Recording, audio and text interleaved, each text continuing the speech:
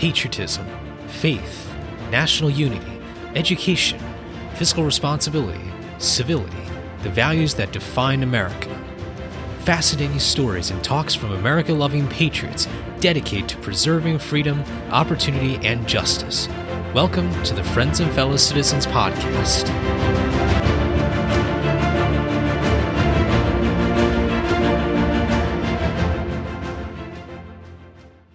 Hello, everyone, and welcome to episode 102 of Friends and Fellow Citizens. I'm your host, Sherman Tylowski. Thank you all so much for tuning in this week. This is our first interview episode since our milestone episode 100 just 2 episodes ago, and it's the first one with the brand new schedule that I announced last month. I will now be having episodes on the first 2 Mondays of each month, 1 interview episode and 1 solo episode for all of you. First of all, a very special thank you once again to our Patreon members. They provide incredible support to the program and keep this program running. I also want to thank, of course, our listener base. And for all of you who tune in to our episodes, it's really amazing to see how so many people have been able to enjoy all these solo episodes and interview episodes. And we got a lot more to come. With this new schedule, it's going to be a great time to convene twice a month and to continue those amazing conversations that we've been having for the last 2 years. Also, if you haven't already, check out our brand new Friends and Fellow Citizens mugs made in the USA. Get yours now at ShermanTylowski.com. The link is down in the show notes below. Today's guest is Aaron Phillips. Aaron is the co-founder and president of the nonprofit organization Power to Parent Union and is spearheading education freedom for Nevada PAC. Her involvement in her children's school in the Clark County School District led her to recognize a need for an organization that would help protect parental rights. She is passionate about empowering parents to advocate for their children and their parental voice.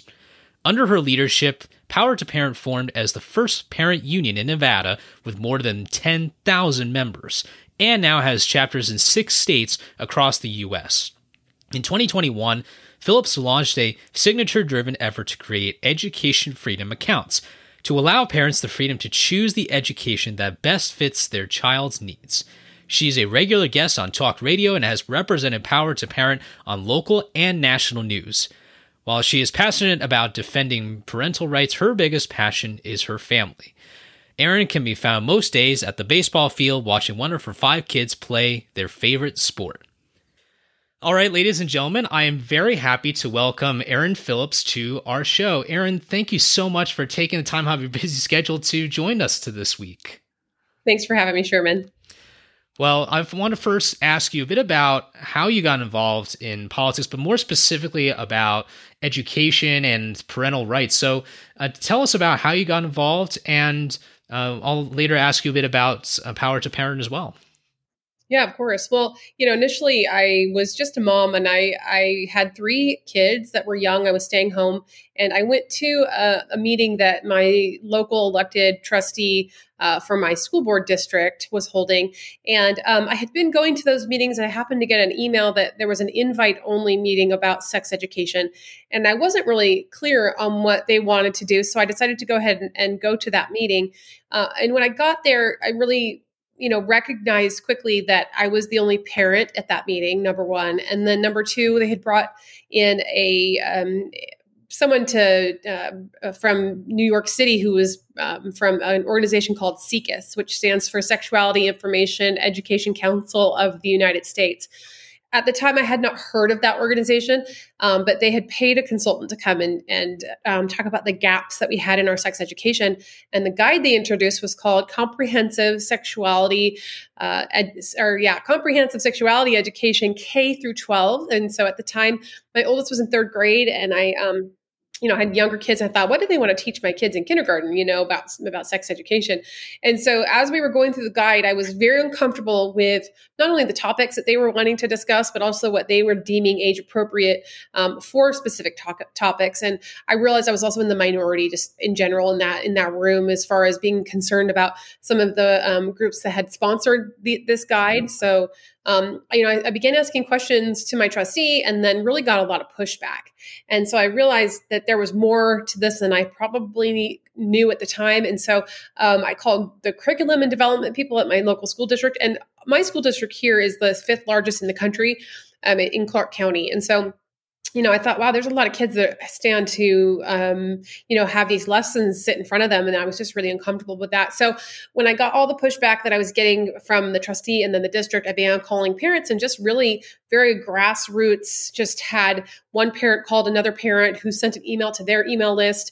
And ultimately, we required the school district to open up these meetings, to hold more of them and open them up to the public so that it wouldn't be invite only. And then when they came to those meetings, they were actually presented with the guide. And then those parents, in turn, flooded a school board meeting several months later. And the guide was ultimately pulled by the superintendent.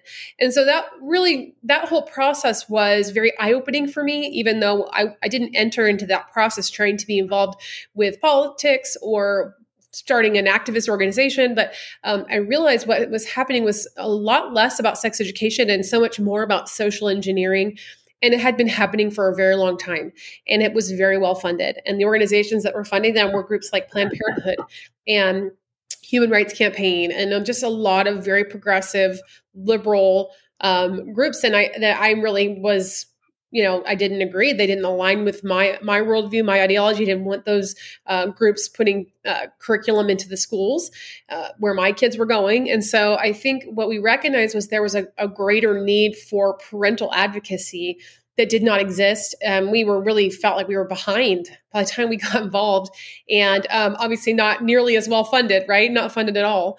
And as, groups like Planned Parenthood. So we just really had a mentality that we needed to protect parents' rights and empower parents to advocate for their kids. And so that was almost 8 years ago. And so fast forward, now we had started Power to Parent.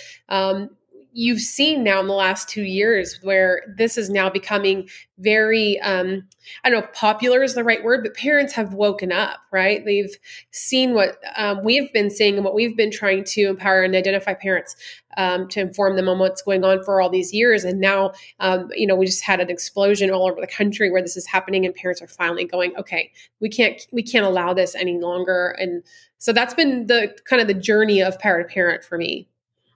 Well, that's an incredible story, just because I really love the passion that you have, but not just the passion. You turn passion into action. And that, to me, I think is the big difference maker here. And you were able to rally so many different parents from all walks of life, I feel like, not just one particular type of thing, but parents who are concerned about their kids. So my question to you is, when it comes to what Power to Parent does and its philosophy, what do you think are the central pillars of an organization like yours, and how that fits in with the state of politics that I think is really brewing on the local level now more than perhaps at any other time in recent memory? We want to empower parents to advocate for their kids, and we want to protect fundamental parental rights. So the idea that parental rights are fundamental, I think, is something that was not really recognized as much by the greater kind of like the average parent, right? But what I think they also don't recognize is how under assault those rights have been for many years. So I would say the idea that we want to identify and inform parents who do care deeply about their right to protect their child and to parent their child is probably the central pillar, as you said, or focus of the organization. And I'm just one mom. I have 5 kids. I am busy going to baseball and all the other things that I have to do. And that's how parents are. I mean, that's what parents do. Is we want to raise our children and we want to be involved in their lives, and we don't have time to be activists. So I think that's one of the hardest parts about this job. But what we're realizing, and what I've tried to help inform parents on these last 7 or 8 years, is we actually really don't have time to not be activists. And so I think the average parent who, wants to sort of be left alone in order to parent their kids is realizing that it's taking more effort on the part of the parent to know what's going on in the curriculum at their school, to be aware of the policies that are being changed. And we have to be activists and we have to be aware in order for us to be able to parent our kids and be left alone. So we're sort of it's a cyclical problem that we have to enter into it, or we're never going to see that change. And so that's what I've really been encouraged by, is seeing parents go, okay, I don't really have time for this, but I realize now I don't really have time to not care, or to not engage in this anymore. So that's kind of where we're at. That's super awesome. And I mean, it seems like with the ability that you have to be able to really juggle all these priorities, it seems like we should look to parents like yourself for time management. So I wish I could, really be so adept at managing time. But I think that's something very critical with this whole movement. It is integrating the advocacy and the activism with the busy lives that so many people have. And I want to backtrack now a little bit to really ask you, and this is kind of just based on your experiences and your observations or research, but when do you think this schism between school systems and parents accelerated to this point? Could you maybe point a specific time, or even just things that you think have really exacerbated that divide between what the school system is providing and how and the limit or the lack of attention that schools are giving to parents when it comes to getting involved in children's education? Yeah, I mean, that's a really complex question, but I think if I could boil it down, I would say that parents, it's sort of like a chicken or the egg question, right? Which came first? But I think parents have for a long time, and I think I'm including myself in this, have really relegated a lot of I don't want to say parenting, but the education of our children to the schools and to the teachers. And I think that has come with a lot of trust, right? So we have a lot of trust in our teachers and in our administrators. And so I think with that trust, for the teacher and the school comes a lot of responsibility that they have in order to really shepherd the education of our kids. But unfortunately, I think the more services, schools have started to become almost like a social services organization in some ways, where now you can have before and after school care. I mean, you can drop your kid off at 7:00 in the morning and pick them up at 6 or 7:00 at night. If you use the before and after school programs, you can they can eat lunch, breakfast, lunch, and I think sometimes dinner. I mean, at schools now, there's, kids that get backpacks to take food home over the weekend, which is these programs are really, I think there's so many great programs that are really helping families, but, there's so much that is relegated to the schools now where the parents, really don't have to do a ton of work in the day to, just besides dropping their child off at school. And so, so unfortunately, I do think that the responsibility of how much that has happened does lie on the parents. And I think it's been very cultural, the way that we've approached education for a long, long time. What I have seen, and I think is happening in this awakening that we've seen in the last, 5 or so years, is that parents are saying that they don't necessarily align with their values and with their worldview, the curriculum, the teachers, all the people who are involved. And so because of that, they've had to, look for alternatives like homeschooling, private schools. And so I know, I guess, again, it's a really complex question, but one thing that I think that is a whole nother podcast, probably we don't even have time to get into, is this idea that parents have, I think our society as a whole has sort of pulled away from religion, right? And so faith has always been sort of a central part of our culture in this country. Religious liberty has been a really important thing for people in this country. And it came, for a long time, you came from a home where you usually practiced or had a foundation of some type of faith. And so, whatever faith that was. And I think as we've seen, I think the last Barna poll was something like the nuns is the highest kind of category when you ask like what religion are you in this country, and you can check none, right? They have all the different religions, and then you can check none, and the nuns actually are the biggest category now. So more and more people are identifying as having no religion, and so I think it's just interesting, and we're not a faith-based organization. We are made up of people of a lot of different faiths. And I think that that's interesting too, because it has seemed to be a lot of the parents who are of different faith traditions have come together in this issue of parental rights. And I think it's so fascinating because in some ways, if you look at what's happened in the curriculum and in, let's say CRT and social emotional learning and equity and diversity and all the things that you've seen entering into this discussion in schools and in curriculum is almost a religion in and of itself. And so we get this sort of a divide of like, are you a person of faith who wants to be allowed to impart your own worldview on your children? And that differs from the worldview that the schools are wanting to present. And I don't want to use the word indoctrinate, but I guess maybe there's not a better word, indoctrinate your children into. So it's almost become a religion of its own in some way. So I don't know, that might have gone like way off of the track there on your question, but I do think it's an important thing for people to kind of explore. In so many settings, it seems like faith is replaced by whether it's, after school hours or some kind of service or psychiatry or, you fill in the blank. That's something that's generally maybe seen as like, policy oriented or scientific. And I'm not saying that policy and science aren't relevant. I'm just saying, when there's a substitution of faith, that becomes very questionable. Why isn't there something in tandem between these different pillars of education? And so I think you really brought up a great point about faith. And yes, that is a whole other podcast. I'll see how much time I have in the future to start another podcast about that. But I think that's a great topic for future conversation. That's for sure. I really want to now get to some of the things here. I mean, you mentioned the services. I would say, I remember those after school kind of sort of long days that kids can be in. I felt that there were never enough graham crackers or lunch boxes. So that was my biggest problem when I was a kid at the time.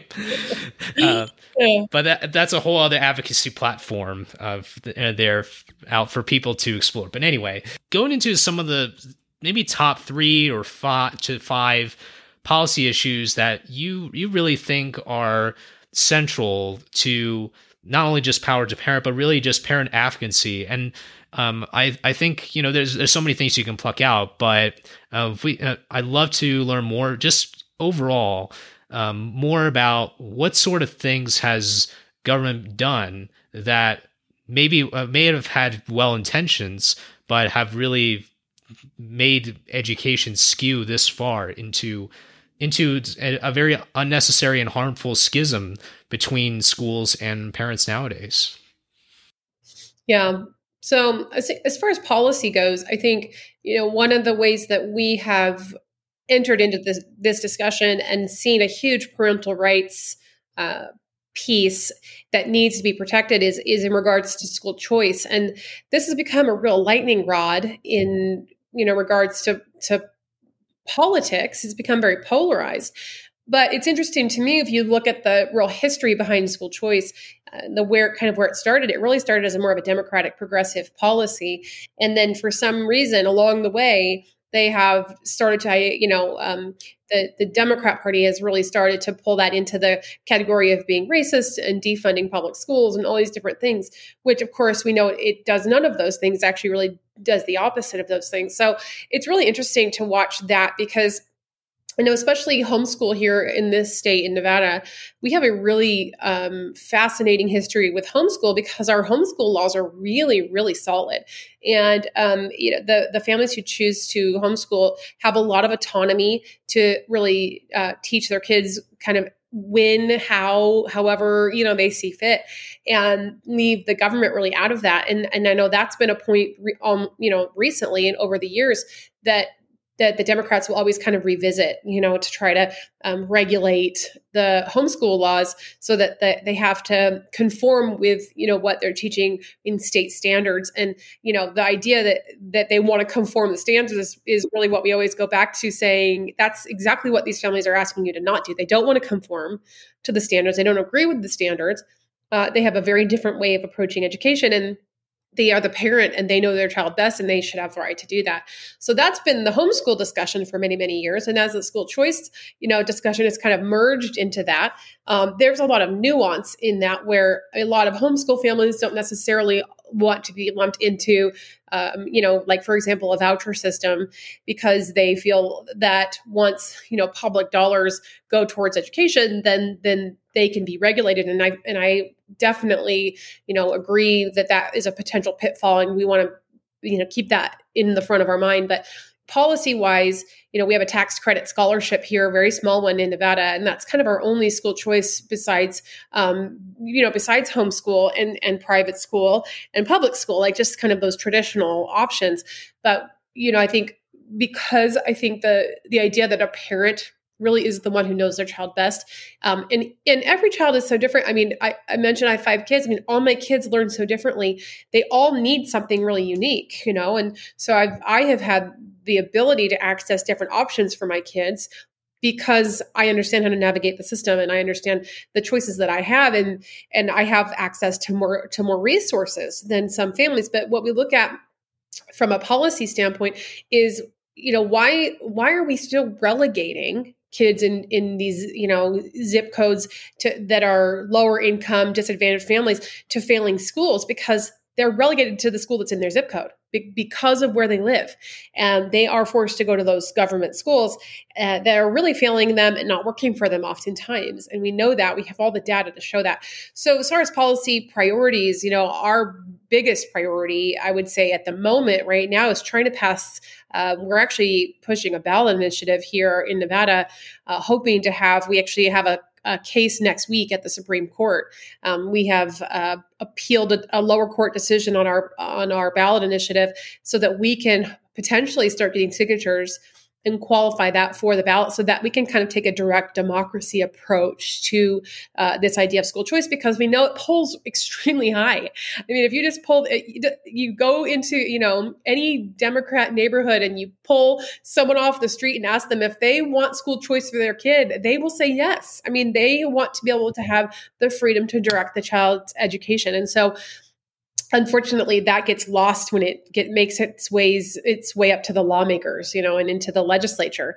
Those Democrats will tell you behind the bar that they agree with school choice and they think it could benefit their constituents, but they actually can't say that out loud and they can't vote for it because it's just a talking point. It's a Democrat priority, and they just won't do what they know is right for the kids and for the families. So that's something that we've been working really hard on, and I think another thing that's come up as a policy priority, and it's something really interesting, was when they shut the schools down, and pretty much every parent in the country had to experience this, where all of a sudden, they're trying to get their multiple kids, online for their classes and trying to make sure they're going to school every day. And, and then when we got back on campuses, the requirements for the masks and the requirements for vaccines. And then we saw in some states that they were passing laws that would allow kids, I think as young as 12 years old, to consent to vaccinations without, parental consent.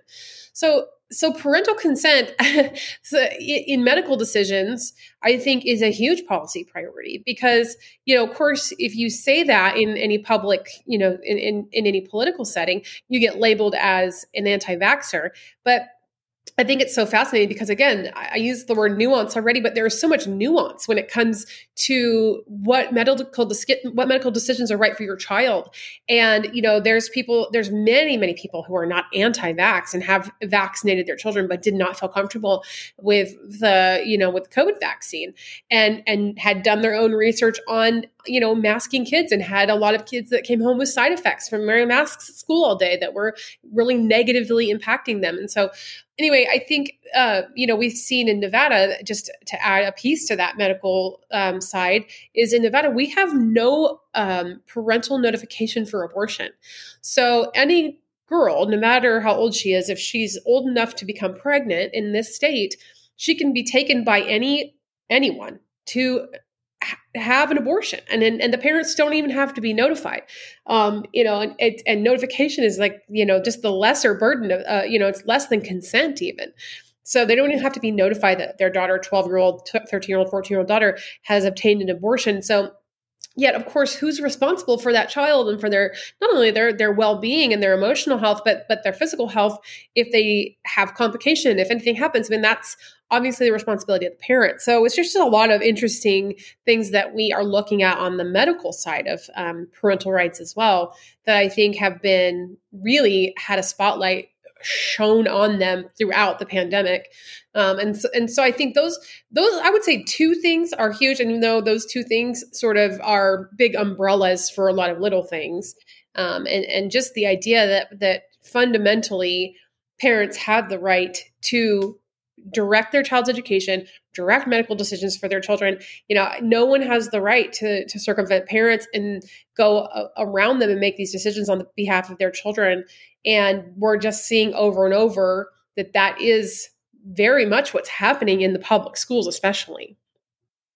Well, Aaron, that's a great overview of the top issues that are facing Nevada parents as well as parents across the country. And obviously, we could talk for hours and hours if we went issue by issue. But I want to get started with some more detailed questions about some of these issues. The article, which will be down in the show notes below, and it's an article on the Power to Parent website. And Aaron, I'm sure you know what article I'm speaking about, which is an recent article about a parent who literally was trying to read out a school assignment that her daughter was given. And this assignment is just filled with so much vulgar language that I certainly can't say it on this podcast if I were to read it out loud. And she couldn't read it out at the school board meeting. And it's just a fascinating read because you can't believe that adults, it's almost like adults, these particular school board members, it's almost like one rule for thee but not for me, that sort of idea of, well, we can't tolerate that vulgarity here, but that has to be thrown onto kids. I mean, it's really madness. And I want to ask you, Aaron, about just in general, using kind of some of your experiences as an empowered parent, but what are the consequences of a society tolerating bad behavior, in this case, vulgar language, when it gets ensconced or into the mainstream of education? What do you think are some of the consequences that it has on not just kids' education, but the ability for parents to get involved in their kids' education? Yeah, no, that's a good question. I mean, this is not a unique situation, right? We're seeing this happen all over the country. This particular mom had tried to go through all the correct channels to try to get someone to, do something about this assignment that was given to her daughter by a teacher. And there was it's interesting. We've seen a lot of backlash from the trustees here. So she went to the meeting because she really wanted to make sure there was some accountability for, getting the administration to do something about what happened and with this particular assignment. And of course, they, like you said, they shut her down and they said that she couldn't use that language at a public meeting. And, I agree. I don't think you should use that language at a public meeting. It's vulgar. It's vulgar language. We do have standards that are set in policy. And even on the school level, that you shouldn't use that language in the classroom because we have, we have policies that don't allow it, right? And yet, what happened in this case was there was a lot of hypocrisy because the assignment was a student-generated assignment, which has gotten a lot of interesting attention because they're, a student wrote it, the teacher didn't give it to them, But what actually happened was it was a monologue.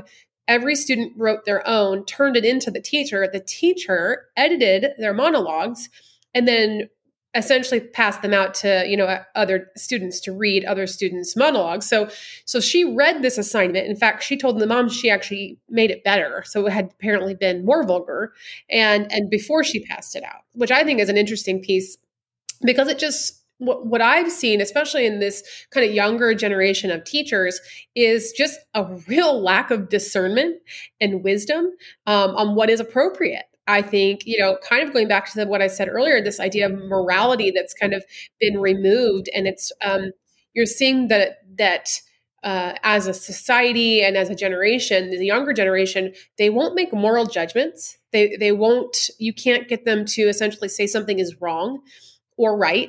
They just won't make a moral judgment at all. And it's so fascinating because I think you can tell a lot by a culture or by a society, on the sort of accepted norms of ethics.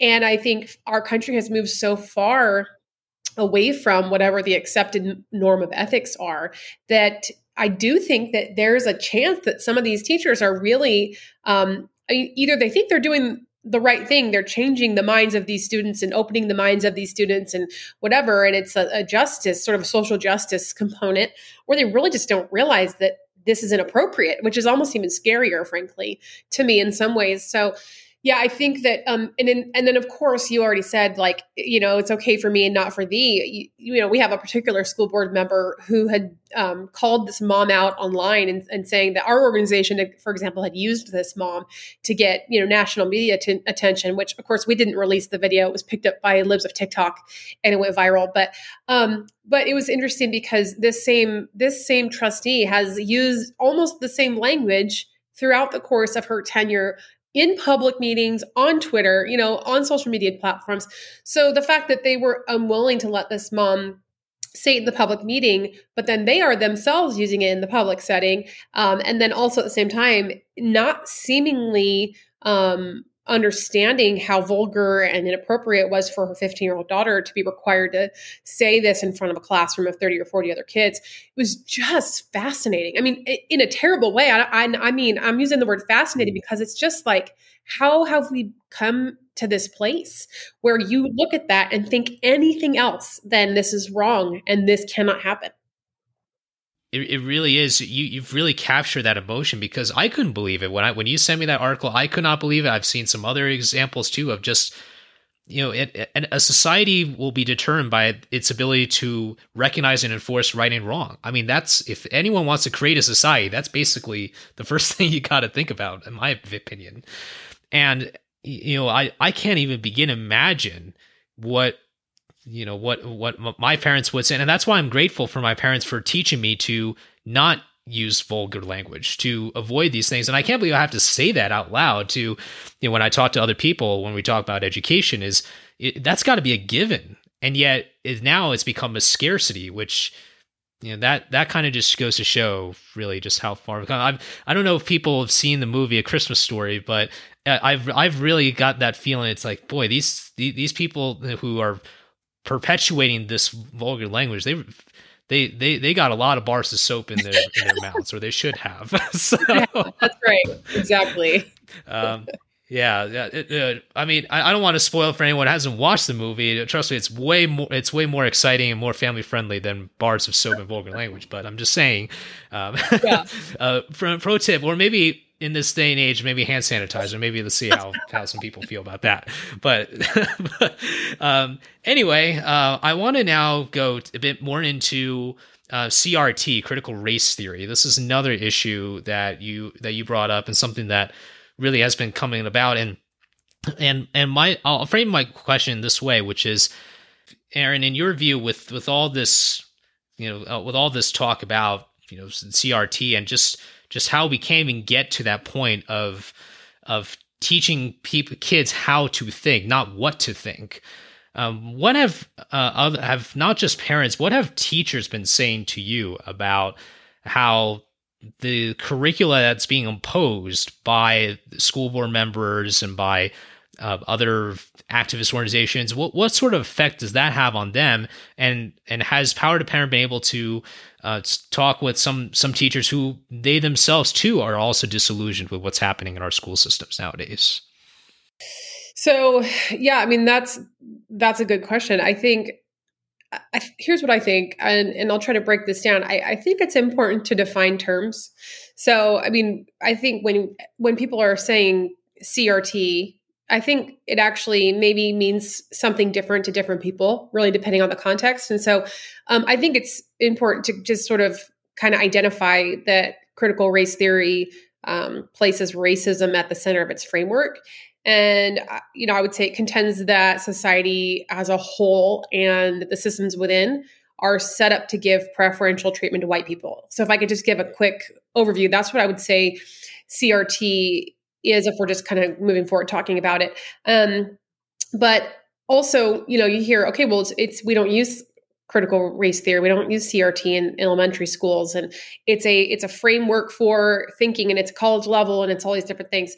And so I think it's interesting because it did start out as a college level kind of theory, right? But critical theory, there's a lot of critical theories. So there's, critical gender theory, and there's critical queer theory.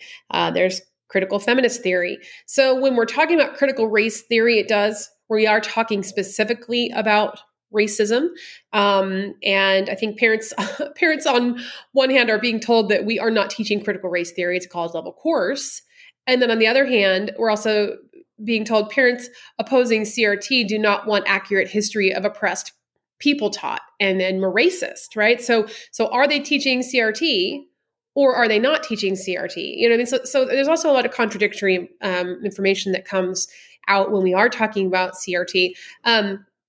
So I also think from a political standpoint, I think CRT gets weaponized a lot, right? So we're in the middle of an election right now.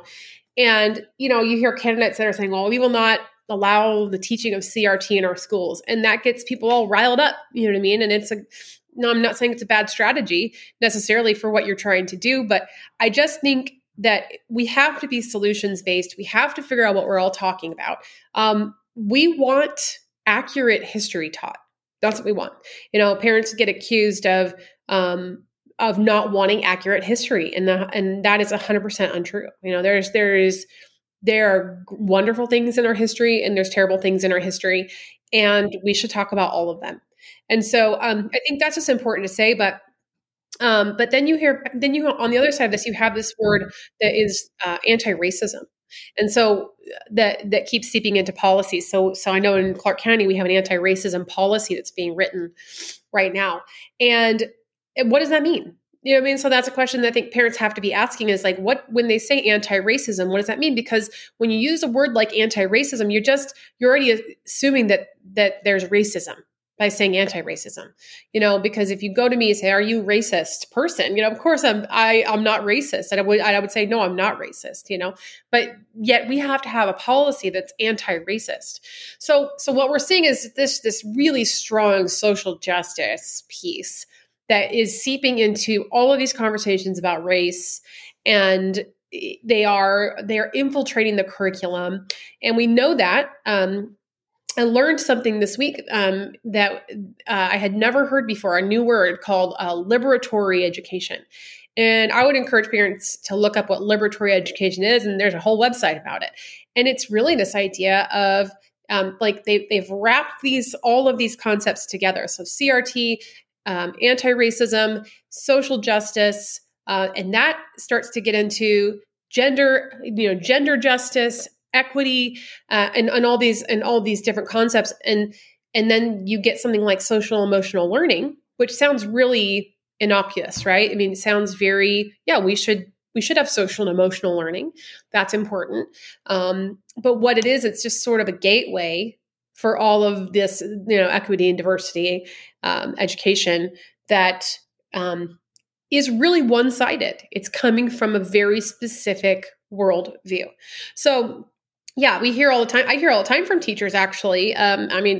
As of today, there was a counselor that reached out to me, some of the training that they're asking our counselors to do. And we'll be posting about this probably today or tomorrow on our Power to Parent social media channels if you're interested in seeing more. But what they're essentially training these counselors to do is really involved with this idea of anti-racism, social justice, CRT. And so it's in every part of the curriculum is the point. I mean, we had a parent that sent us a assignment from a statistics class, and the questions that they were asking were essentially about, percentage of Black people, white people, whatever. It was a statistics question who were, shot by the police or something like that. But it was a made up question with made up numbers.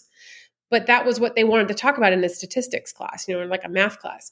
So it has infiltrated the curriculum. And I think parents are just, their eyes again are open, and they're saying, I want my kids, I don't know how this is different all around the country. In Nevada, we have very, very poor educational outcomes. We have, I believe 4% of African American kids in this district where I am were proficient in math when they released the test scores in December. 4%. And yet we want to talk about equity and we want to talk about diversity, but our Black kids can't read and they can't do math. They can't, we're graduating more kids with lower scores. And more kids are going into remediation classes in college because they've actually graduated them from school districts, but they can't do college level work. So we're not educating our kids. And I think this ties right back into school choice. And then, I think most things tie back into school choice, but why are we continuing to throw good money at bad and saying we need more money, but our outcomes are so disastrous. And we've had so many tax hikes. This is true for everyone. We've poured money into our public education system and our outcomes are so poor. And yet we want to talk about equity and diversity. The kids who do the worst in the public education system are our Black and brown kids. That statistic that you mentioned, Erin, that's got to make so many people across the state of Nevada and really across the country. They wouldn't even be able to believe that number. They probably ask you, do you mean 40%? And right. You have to say 4%. It's, that's why it's so valuable, so critical when people like yourself, Erin, be able to tell people and share people about what these parents are saying, because I feel that maybe that's one of the things that I think is needed is when parents have these forums to be able to converse with one another about what they're seeing. It raises awareness, and it takes one person telling two other people, and those two people telling other people. I think it really ties back into some of the things that you've been saying, which is about what a lot of these local leaders are realizing, is that they're realizing that that education is not being taught. And you use indoctrination. I think it's a very, very appropriate word, because that was a lot oftentimes used in religion, which is kind of interesting. We were tying back to religion, where in faith and in churches and other sites, that was the main form of education, and there was indoctrination going on. And so I just think it's interesting how I absolutely think that when we can point out the evidence and the circumstances, we can absolutely use the word indoctrination, because it's got a historical tie to it. Yeah. I think these are really great points. I'm glad you also defined CRT as well, because it seems like vast majority of people can't define this single thing when it comes to these broad concepts. The concepts that you mentioned of just the things that these activists try to put out of equity and all that. It's almost like if you have to go around telling people that you're anti-racist or whatever, it kind of sounds problematic. So it's just insecurity and all that stuff. But I'm sorry, did you want to add something there? Yeah, I was just going to add, I think you sort of started to mention this, but I think instead of critical race theory, we should be teaching our kids how to think critically.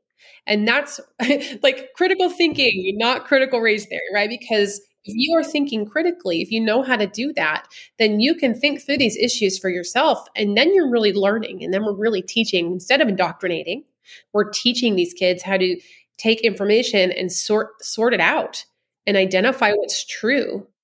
That's right. And I think it gives kids more motivation too, when they're able to think for themselves and they're able to make their own decision. When they make that first, a complex decision, and they're able to get an outcome, I think that in itself is an incredible lesson too.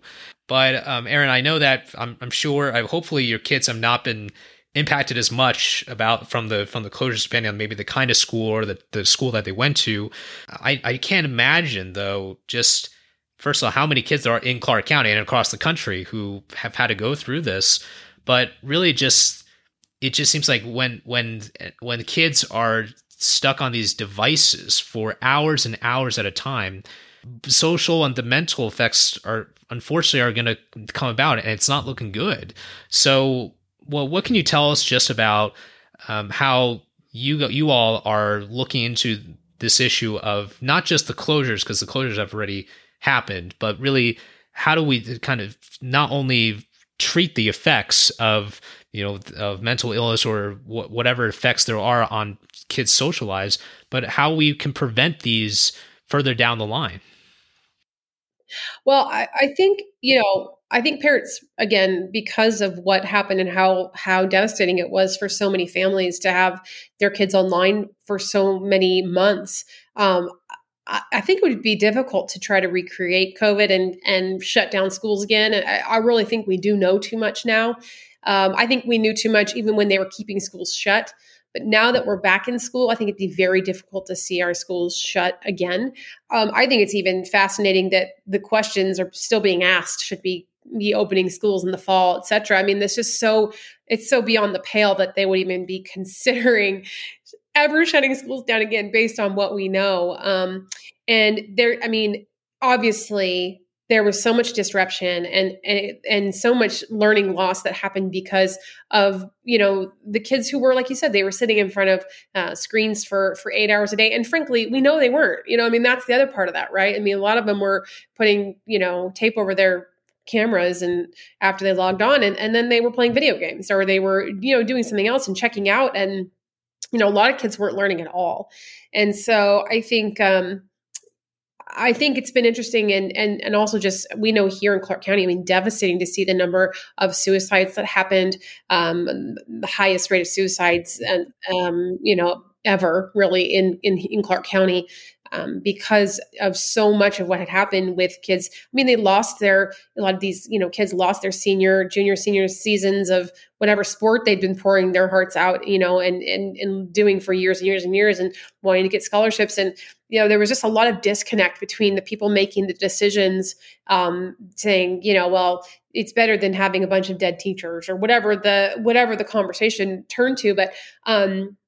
But we know that the shutdowns had huge effect on student learning. And I think I'm trying to recall the exact numbers, but I believe that it left on average students 5 months behind in math and 4 months behind in reading. And I think that's a national statistic. And so I know that that's worse for some districts where they were shut down longer and probably, better for some that were not. But, also in math, students in majority Black schools ended the year within 6 months with 6 months of unfinished learning. And so, and I think in low income schools, it was like 7. So I'd have to double check those numbers, but I know we've talked extensively about this because it's something that we've been really devastated in trying to figure out how to move forward. But, dropout rates have skyrocketed. That's something that a lot of people aren't really talking about. And especially the low income families, right? So and if you drop out of high school, you're obviously less likely to go on to some kind of post-secondary education, college or community college or something like that. So I think, and CDC even, I think the rate of mental health emergencies went up like 30%. Over COVID. And that was a CDC statistic. So, there's no way around it, right? We've had a devastating, outcome of keeping our kids online. And yet, and yet I think it's being minimized by those leaders who obviously made those decisions, because I'm sure they don't want to have to accept the responsibility. And we're seeing more and more how much of those decisions were being connected to teachers' unions and how the influence of teachers' unions were really huge on whether or not the schools stayed online or went back in person. And so they were really interested in protecting the interests of the teachers and really, really concerned with really the outcomes for the children. And, even recently I heard a school district trustee in my district say that there's no such thing as learning loss, which I can't imagine how out of touch you'd have to be to even make that comment, to know that these kids we had issues before COVID. Absolutely. We had, our percentages of kids graduating and proficient in math and reading were not good, but they've gotten worse. And so I just, to look at that and to say that there's no such thing as learning loss, I think it's interesting to me, even being on this side of it and seeing the devastating effects, to still be thinking that there was some part of that was important or necessary or good. Wow. I mean, gosh, that quote from that trustee, I mean, just kind of makes you wonder how these people even walk around with any kind of any kind of sense of awareness. I was thinking, the other issue too. There's been a lot of talk about 4-day school weeks now. 4 days, right, Monday through Thursday or something, and it just kind of makes me realize. You mentioned the teachers unions. I mean, there's got to be, and I don't know how often people bring this up, but there's got to be this element of these teacher unions just not wanting to show up to school. They want to be comfy in their living room, with the popcorn and the TV on and all that. It's almost like, why don't we just have these honest conversations with some of these people and just admit that, hey, there's people who, they don't want to tell students or want to tell parents this, but they really want to be relaxing outside in their backyard rather than doing their job. I want to just get into some of those solutions now. This is kind of a two-part question for you, Aaron. So first part is, what are some things that Power to Parent is working on based on your mission and the things that you've been doing to help parents all across the state of Nevada, really across the country? And number two, what sort of policies and legislation have you all been pushing? I know you mentioned that the case that's pending in the Supreme Court and hopefully getting that onto a ballot. But if there are any other policies or pieces of legislation that you want to highlight that could be beneficial to advancing this conversation about parental advocacy, that would be fantastic. Yeah. So I'll start with what we're doing to help empower parents, because that is our mission, is to empower parents. And so we have developed a Parent Leadership Academy training that we recruit members and really just give them the ability to learn how to advocate effectively for their kids. And so that's a big part of our training. We do a lot of different events to get parents kind of gathered up, and then if there are issues that are happening that are sort of timely, we'll do Facebook Lives and things like that. So really the goal, like you said, is just to make sure parents know what's going on, because we're so busy. It's so hard to stay up on what's going on. I might go a week or more without looking through my kid's backpack. Confession time. I know no other moms out there do that. No, but I mean, seriously, I miss stuff, and so the goal is to just help inform parents about what's going on and teach them how to advocate. We can't be everywhere. We can't be in everyone's classroom. There's a lot more parents than there are teachers, and there's a lot more parents than there are union members. And so, just really activating those parents is a big part of what we do. And I should mention, we're actually in 5 other states. So we did start in Nevada. Nevada is the mothership, so to speak. But we have chapters in Idaho, in Florida, in Maryland, in Arizona, in Rhode Island. So we're building our parent army really nationally, because these issues, like you mentioned, affect parents across the country. And parents, there's slightly different policy issues. There's slightly different, ways that you go about approaching an issue in every state. I can't be in every state. I can't know all of those things. I'm relying on the people in those states to know that and help inform their parents. So that's kind of how we are, kind of spreading out throughout the United States, is just finding parents like us who see the problem and help empower them to engage in that process, and then really spread their message to the other parents in their state and in their sphere of influence. So that's how we're growing pretty rapidly, because obviously, like we mentioned, these issues are huge, and parents are now awake to what's going on really in a very unique way. And then, so policy wise, Nevada has a part-time legislature. So we only have a legislative session every other year. And, like you mentioned, that we're trying to get education freedom on the ballot. That's definitely something that we're approaching from that perspective. And we're going that direct democracy approach.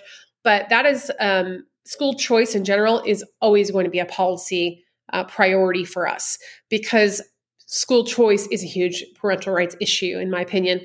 So we'll always be, making sure that we can continue funding our small tax credit scholarship. We'd love to see that expanded and allow that program to grow, so we can add it's for lower income families. We can add more kids to that program that can access choice. And then, always we have actually a parental rights law on the books here in Nevada. Not every state has that, but it's very generic, So the goal, I would love to, depending on the makeup of the legislature in this next cycle, to really expand that to more of a parent's bill of rights that really protects parental rights in all the things we've discussed, which is, the education of their child, medical decisions, anything that is a parent's fundamental right. We want to make sure that we can strengthen those laws moving forward. Wonderful stuff. Really, really excited for you guys because I know you have a really, really incredible mission, a very important mission that is going to spread around across all 50 states and the District of Columbia. Aaron, before we wrap up, I'd love to give you an opportunity to really share what you're looking forward to when it comes to this movement of parental advocacy. And just case in point, just a few months ago, the very well-known left-wing city, probably the most left-wing city in the country, if not the world, voted to recall 3 of their school board members for all sorts of things, including closure of schools, including teaching crazy stuff and renaming schools. Just kind of based on that and maybe some of the things that you're seeing, what do you look forward to as you continue to grow Power to Parent and some of the things that you just want to share to parents about what they can do to learn more about your organization and get involved themselves? No, that's a great question. I mean, I think it's a really exciting time to be involved with a parental advocacy, a parental rights organization, right?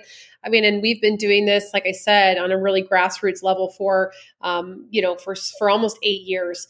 But we've never seen a time like this in history, in the history of me being involved, really ever, that parents are really rising up and taking back their power. And so I think empowered parents are the key to protecting kids. And I mean, that's on the front page of our website. We mean that. And so I say moving forward, we want to continue giving parents a collective voice, and we want to amplify that voice and empower them to do things that we've already said, that you already mentioned. I think this is not this is not a political issue. It's a movement for parents. I mean, parents are never going to stop fighting for their kids. They're not. I mean, and that's one unique thing that we have that a lot of other organizations don't have. So as far as momentum goes, I mean, we are on the right side of history on this. The momentum is on our side. And, we saw it in Virginia. I mean, the Virginia governor was elected almost exclusively because of the parents that were sick and tired of being told that they didn't have the right to parent their children, that they didn't know best. And parents were like, no, that's not true. So we're going to see, I think, in this election cycle, we're in the middle of a primary. We have our primary election voting ends on the 14th here, and then we'll be moving to the general election. I think after November, we're going to see a wave of candidates who are elected based very, very exclusively on this idea of parents and parents wanting to make sure they have the right to parent their kids the way they see fit. And I think that could be a Republican or a Democrat candidate. This should be a nonpartisan issue. Every parent from all walks of life want to be empowered to advocate for their kids. And they want to be able to have the say in what happens to their kids in education and medical decisions. So yeah, I think that we are going to see a huge, sort of like vote with your feet sort of situation here, where parents are pulling we've already seen that parents are pulling their kids from these public schools, right? They're pulling them from the schools if they're not responding to them, and they're continuing to teach these sort of dangerous kind of radical curriculum. Our homeschooling numbers went up a huge percentage and a really big percentage in the Black community. I don't have those numbers on me, but we know that families from all walks of life are saying no to a lot of what's being taught. So what I would love to see is just a continuation of what has already happened. Parents pushing back, parents being aware of what's happening, parents coming to school board meetings and saying, we are not teaching our kids this, voting for candidates who will elevate the parent voice and amplify the parent voice and make that the priority. And I don't see that stopping, because parents are sick of it, and they are going to protect their kids. Very well said, Aaron. I love this movement. I love how you describe it as a movement. I think it's a movement that really brings so many people from different walks of life, and the common themes that they love their kids. I mean, how amazing of a commonality is that, right? So before we wrap up our episode, Aaron, as you know, with our program, we are named after the first four words of Washington's farewell address. And in this show, I highlight those six values or pillars really that describe the speech and really relate to the present day. And they are patriotism, faith, national unity, education, fiscal responsibility, and stability. Well, I guess with the exception of education, because it's such an obvious one. But which of the other five do you think are particularly relevant to our conversation today, and really just the significance of parents standing up for their kids so that they can get the best quality education possible? Gosh, that's hard because those are all really, really good.